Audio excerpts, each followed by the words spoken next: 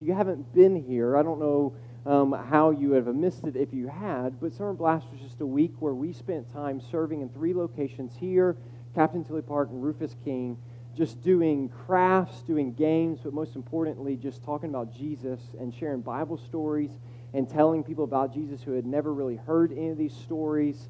And we're just praying that God would move in that, and it's just a time for us to love on this community and engage here in our city, and it is something that is just incredible. Just a quick closing remarks kind of to that is I said this last year, and I'll say it again, is for me to just watch that.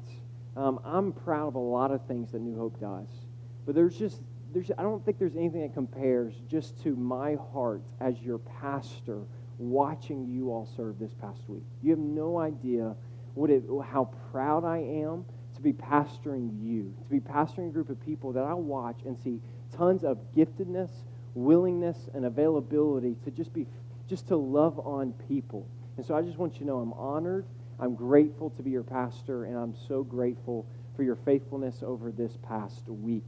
Now, it is hot, so we're going to keep comments short. I brought my rag this week. I realized in the last couple of weeks I needed a rag, and for those, and I don't know if it's specific just to this group, but for all my African-American pastor friends, when I watch my favorite African-American pastors, they always have a rag. Now, I understand that they're a little bit more excited than I usually get, but I said, hey, that's not a bad idea. And so I've got a rag. For all of you who maybe have grown up in that tradition or watch African-American pastors, they just get excited and they sweat. And so they know what to do. And so when I'm watching a pastor, a lot of times I'll be at a conference and I see a gentleman walk out with a towel in his hand, I go, oh, this is going to be good. This is going to be good.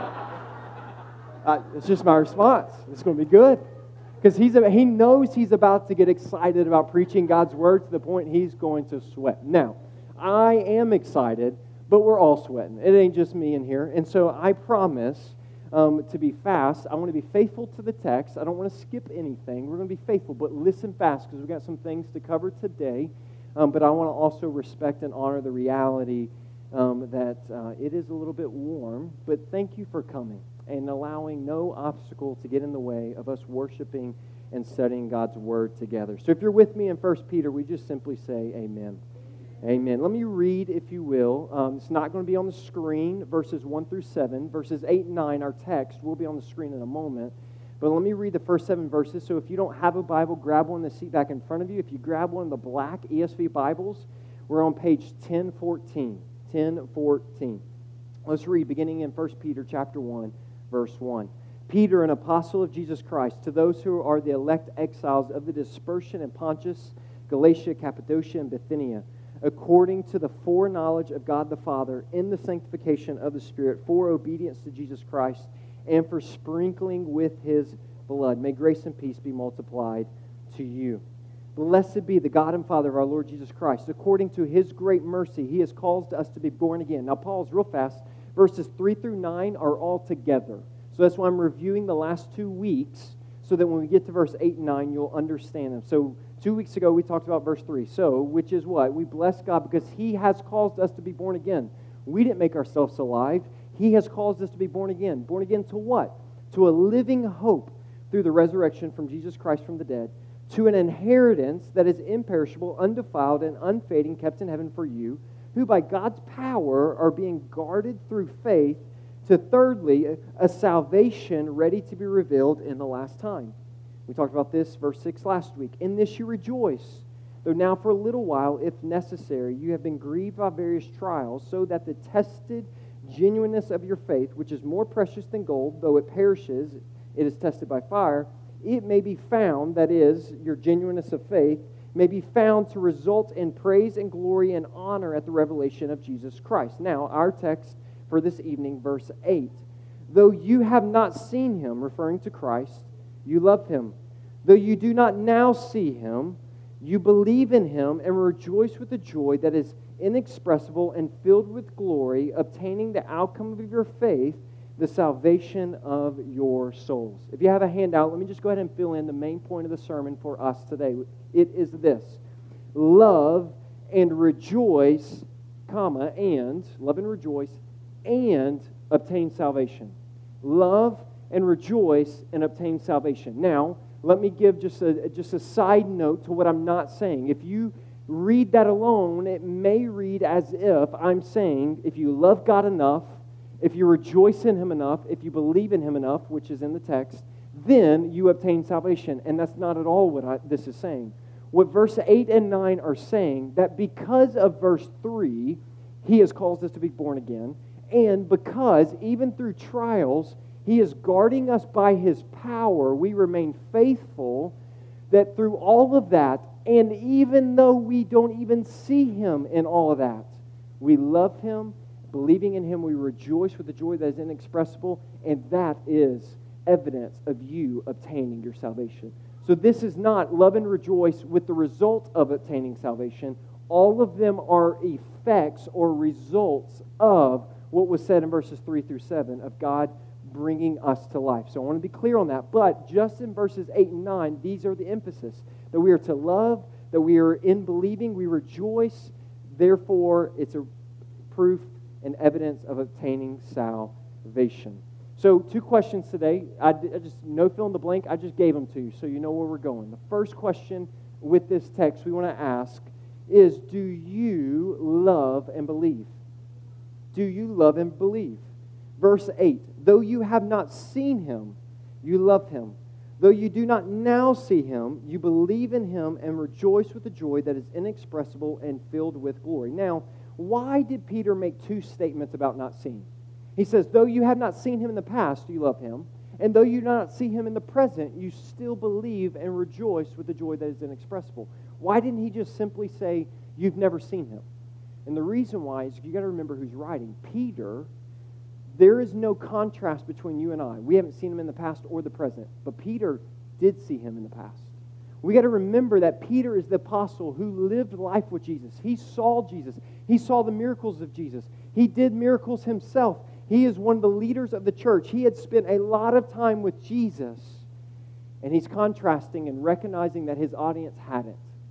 He's recognizing Peter's similarly saying something like this: I've seen Him and I love Him, sure, but even better, you've never seen Him and you love Him. And then neither of us see Him now, but we still believe and rejoice with a hope that is inexpressible. I've titled today's message, Seeing is Not Believing, Believing is Seeing. I have a friend of mine who, all of us have a friend like this one I'm about to describe. This is your crazy friend. This is your friend, crazy in the sense of, I'm going to define what I mean by crazy. You dare them to do something, no matter what it is, they just do it. They're just up for an adventure. They'll do anything crazy, what I'm calling that crazy, in that sense of just going, no, why would you do that? So, for example, this guy, he absolutely loves Jesus. And because of his love for Jesus, his love for missions, it takes him all over the world. And one time he was serving for an extended period in China, and he was in China, and he was in a street market or somewhere, I don't know. He's telling me about this afterwards. And he's explaining to me that he ate a scorpion. And I said, dude, no way. He said, I did. I ate a scorpion. I said, I won't believe it until I see it. And then he pulled out his phone, and he showed me a video, right? All of us can think of examples maybe similar to that, where someone tells you something, and you just go, I will never believe it until I see it. And we have within us this desire to see something fully before we ever put our faith and trust in it. And I want to challenge us today that it's actually the opposite a lot of times, and this is what we see in Scripture, that seeing is not believing, but believing is seeing. So 2 things I want us to consider with this question. The first is, would you believe in Christ more? Would you love Christ more if you could see Him? If you could see Jesus, if you could sit down face to face and have a conversation with the resurrected Jesus, would you believe Him more and would you love Him more? Immediately, all of us would go, I think so. Like, I think I would love Jesus more. I think I would believe Him. But I want to challenge today that oftentimes that is not the case. Let's give some examples. If we just study the New Testament alone, where Jesus came in the Gospels and He walked and lived life, He did countless miracles for people.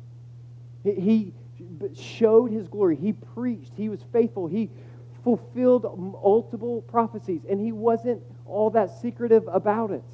He made it clear that he was the Son of God. He made it clear that he was God in deity. He made all these things clear, and then he proved it through miracles. And then we understand that there were not many that followed him when all said and done. Think about it this way, specifically the feeding of the 5,000. It's the only miracle outside of the resurrection that's in all four Gospels, so it's an important miracle. There were over 5,000 people that were there when Jesus took one little dude's meal and he multiplied it to feed over 5,000 people, and then there was food left over. All the people saw that. Then through the night, Jesus went across the sea with his disciples. He went to the other side, and everybody was like, hey, where's this guy who just made food happen? Where is he? I want to go find him. And so they come across the other side of the sea, and they find him, and Jesus says this statement to him, you're only following me because you saw a miracle. You saw something and you're following, but you don't actually believe in me. You don't actually love me. Because if you did, you would eat my flesh and drink my blood. And he was referring to what would be the crucifixion and what we know as the Lord's Supper. But what happened? All those people who saw one of the greatest miracles ever, they left him. I want us to see, and I want us to recognize, just because we can, if we were able to actually see Jesus, that doesn't guarantee we would love him. I think of Jesus talking to Peter, and I imagine Peter has this in mind. Jesus talking to his disciples, and he says, my time has come. He's referring to the crucifixion and to the time where he would go to the Father. And he said, my time has come, and if I don't return to the Father, I can't send the Helper to you. The Helper won't come. He's referring to the Holy Spirit. And he says, it's better that I go so that you can have the Holy Spirit. Now, let's be honest for a second, because I'm telling you, there have been many times in my life that I wish I just had Jesus next to me. I remember in, I think it was high school, maybe middle school, a guy discipling me, when you're thinking about a sin you're struggling with, to just say, when you're tempted with that sin, just imagine Jesus next to you, because you would never sin if Jesus was sitting next to you. And so I want you to see, underlying in that advice, which isn't awful advice, but in that advice, there's this implication that Jesus being next to you is better than the Holy Spirit inside of you. However, Jesus says that it's actually better that I'm not beside you, so that the Holy Spirit can come and live inside you. See, and it's when the Holy Spirit convicts our hearts, and it's through the revealed, complete teaching of God's Word and the Gospel, and the Holy Spirit using that. It's not seeing Jesus that causes us to believe, but it's through the work of the Holy Spirit we believe in order to see. And this is what Peter is saying and encouraging, that you see because you believe. So 2 things to consider with this question. The first is, would you believe if you could see Jesus? Would you love him if you could see Jesus? And the honest answer is not necessarily. That's not necessarily true. But the second thing I want to say to this is, many, maybe in this room, but definitely in our culture, would argue and would say, I don't believe in Jesus because I can see truth, absolute truth, somewhere else. That I can see that because this is true, that Jesus is not true. Let me give an example to this. I'm not against science, but for those who claim science as the foundation and the only answer for truth, I hear statements like this at times, that what I believe to be true, I only believe to be true what can be proven by science, right? That's a truth claim. That's a belief. And it's because that I only believe what is true that is proven by science. Therefore, I don't believe Jesus, because science points in the opposite direction based off their interpretation. But here's the challenge. That statement that I only believe what can be proven by science, my question is, can that statement be proven by science? If science, meaning that I can watch it and see it with my eyes, that I can touch it with my hands, that if only I can see that it is proven through the scientific method, do I believe it? That statement can't be proven by the scientific method. Here's the point. I'm not against science, not at all. But my point I'm saying is that even in a mindset and a worldview that wants to hold hard to empirical, enlightened thought of the scientific method for truth only, you're still putting your belief in that to begin with. All of us, what we believe to be true, all of us have a foundation, that presupposition, if you will, about what we believe that has belief in it. So for someone, because I get this a lot, well, you believe in something you can't see. I believe in what I can see and prove with science, and I can trust that only. But the statement itself can't be proven by science. Therefore, you're believing in something. Well, guess what? I'm believing in something too. The point is simply this. All of us are believing in something. All of us are believing in something to be true and to be our Savior. And what we are recognizing is that if you go, I don't believe in Jesus because it causes you to make a faith step, well, guess what? Any belief you have also does the same. And so therefore, we're on level ground with that. So do you love and believe? Now, before I move on to the second question, let me just kind of bring this together. Let me just really ask the question, do you love and believe? Though you have never seen him. You've never been like Thomas, who said, I'll only believe it if I see it. We know him as Doubting Thomas. Because the disciples came and said, Jesus is alive. Jesus has been resurrected. And he said, I won't believe it unless I can see it.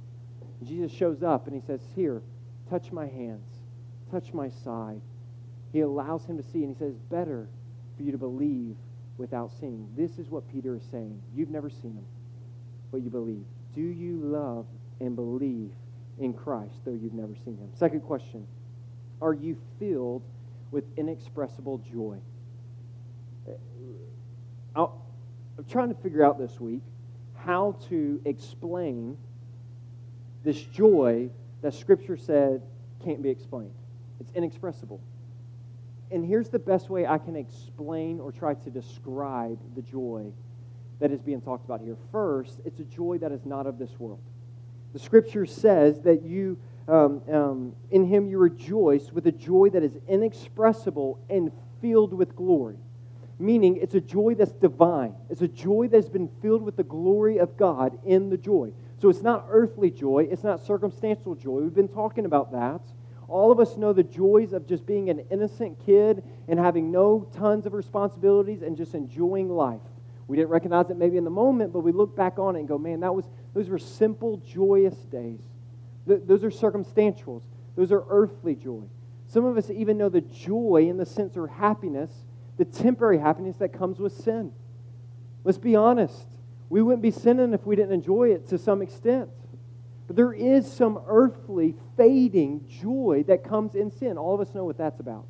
All of us know what some of this type of joy is, but this type of joy is completely different. This is a joy that's been filled with glory. This is a joy that is inexpressible. This is a joy that is not defined by circumstances. This is a joy that comes in Christ. I want us to look at this, and we're going to wrap up soon. I told you I was going to try to get to the point in how this is being described. When we look at verses 3 through 9, we see a beautiful picture of salvation being described and us worshiping Christ. We've already unpacked this idea that this joy, he talks about it in verse 6, in this you rejoice, then he talks about rejoicing in the joy down at the bottom, but in the middle he talks about grievous trials. We're not saying that this joy means you're never going to have a tough day. We're not saying that this joy means you're never going to feel pain.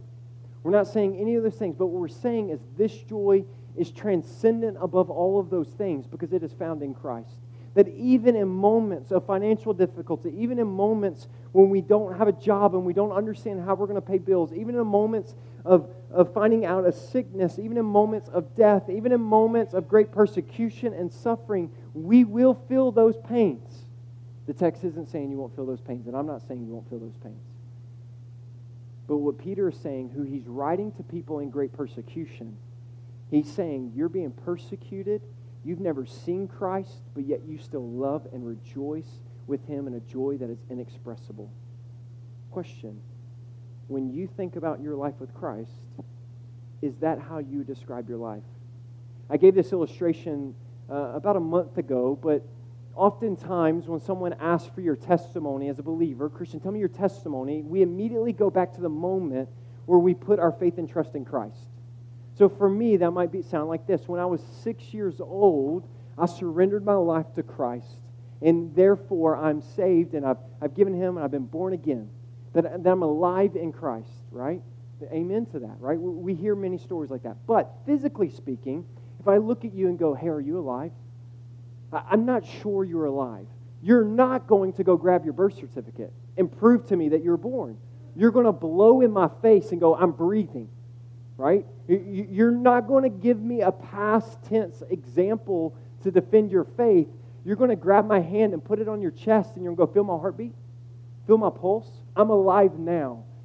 This is what this text is talking about. I want you to draw your attention towards the end in verse 9 when it says, obtaining the outcome of your faith. Obtaining is not future. It's not in the future tense. It's in the present tense.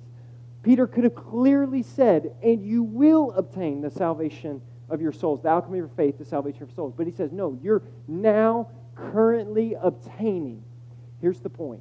When he's saying that because Christ has made us alive in him, that because we are born to an inheritance, that we are born to a hope, that even though we're in trials, we rejoice, even though we've never seen him, we love and believe and have this inexpressible joy. He's saying that is all evidence of a salvation that has come in your life, that is, you are obtaining it right now. Listen to me. Through sin, brokenness, heartache, and hurt are the results, not joy. Joy is fruit of a salvation in your life. Joy is what we long for. I'm telling you, I am sickened by the hurt in this world. As a pastor, I have the great joy and privilege of pastoring people through difficult situations, but it's also pastoring people through difficult situations. I see a lot of brokenness, not only in other people's lives as I get to walk alongside them, but in my own life. And I'm sick of it. I'm looking forward to a day where that is no longer there. We long for a glory-filled joy, and in Christ, when we love him, although we have not seen him, that when we believe in him, when he has made us alive, we bless him because we have already received aspects of our salvation to come, which is love and joy in our hearts today. Do you know Jesus as your Lord and Savior? And I want you to answer that question not when I was 6 years old, but do I have a joy that is inexpressible in my life today? Do I love him today? I think I loved him 20 years ago. I think I loved him when this happened. But I don't know that I could say I love him today. I don't know that I can say I have a joy that's inexpressible. Now, once again, we're all going to have moments where we are overcome maybe in sin and we lack that temporary joy. But if the character of your life is a lack of love for Jesus and a lack of joy that is inexpressible, can I just lovingly say to you, I don't know that you know him. I don't know that he's made you alive. And I want to challenge you in love that today, would you believe in him and would you put your faith in him and would you then see him? Would you see the outcome of your faith, the salvation of your souls, and the joy and love in your hearts? Let me close by saying three things that we see here that we think about how we are obtaining salvation. There are three aspects to salvation in Scripture. Scripture calls it salvation, but it gives three languages to it. We see first justification. Okay, I'm going to define these words. Second, we see sanctification. And third, we see glorification. Justification is the moment that I'm often referred to when I was 6 years old, when Christ made me alive. When Christ forgiven me, he made me righteous. He made me just before him. In that moment, let me define it this way, that is when the penalty of sin is taken or removed from our lives. And in two ways, not only the verdict of guilt, that penalty, that we are guilty before God, but also the shame of guilt of sin. And it's in that moment of justification at the beginning when we give our life to Christ that he not only takes the verdict of guilt, but he takes the shame and the emotion of guilt and he fills our heart with a glorified joy that is inexpressible. Do you know that joy? First, we see where he removes the penalty. Second, now as we walk life as elect exiles, suffering sojourners on this side of eternity, we're in sanctification, and this is where he removes the power of sin. First, the penalty of sin, now the power of sin. All of us struggle with sin, even as Christians. But the more we walk with Christ and the more he fills us with his glory, I immediately think of 2 Corinthians 3:18, and we all with unveiled faces, meaning we focus in on him, We are being glorified. We're being transformed back into His image, one degree of glory to another. So a little bit more, He just fills us with His divine glory and transforms us. He's removing the power of sin over our lives every single day. And then one day in glorification, when we do see Him face to face, He is going to remove the presence of sin completely out of our lives. Penalty, power, presence. And what Peter is saying here when he says you are obtaining the outcome of your faith, the salvation of your souls, he's saying you've already got the penalty removed. It's been filled with joy, and He's continuing to fill your life with that divine glory today. Therefore, all of verses 3 through 9 bring us back to the beginning of verse 3. Blessed be the God and Father of our Lord Jesus Christ. Do you bless Him with your life? Do you know Him? Do you love Him? Do you believe in Him? And do you have a joy that is inexpressible? Would you bow with me as we pray together? Jesus, we thank You for Your goodness. Jesus, I thank You for this joy that's in my life that cannot be explained, but can only be experienced.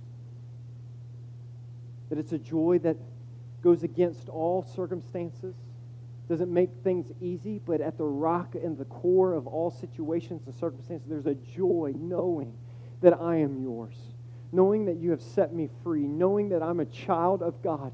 There's this peace, there's this joy, there's this hope of knowing that You have saved me and are saving me, meaning that one day You will save, that You'll completely remove the presence of sin and the effects of sin out of my life, that death will be no more, hurt will be no more, sorrow and sickness will be no more. But in the meantime, Father, I recognize as we walk through this life with trials of various kinds, we walk through it with a joy that is inexpressible because we know You, and You have filled our lives with divine glory. So Jesus, I pray over this room, and I pray two things. One, I pray for the person, the heart, the soul in this room that may not know You as Lord and Savior. They may have gone to church their entire lives. They may read their Bible every day. They may do all these things, but if their soul has not been made alive in You, they're still dead. And I pray that You would quicken hearts today, Jesus, to see and believe in You. Yes, we come to church. Yes, we read our Bibles. Those aren't negative, but those things don't allow us to be saved. You do. Your grace, Your mercy. So in this moment, Jesus, I pray that hearts would turn to You. I pray that hearts would understand Romans chapter 10, that if you'll just confess with your mouth that Jesus is Lord and believe in your heart that God raised Him from the dead, you will be saved. If you'll repent of your sins and turn unto Christ, you will be saved. Jesus, I pray that hearts would do that, and in this moment, You would make hearts alive unto You. And then second, Father, I pray over everybody in this room. All of us are either just coming out of a trial, in a trial, or about to go into a trial. All of us are really close to trials in our lives. And we need Your joy. We need You. So, Father, I pray over this room, would You fill hearts with Your joy? Would You fill hearts with Your love? Would You fill hearts with You? And I pray that no matter where people are in a trial, that You give them strength, You give them mercy, and that Your Holy Spirit in them would carry them through. We love You. We worship You.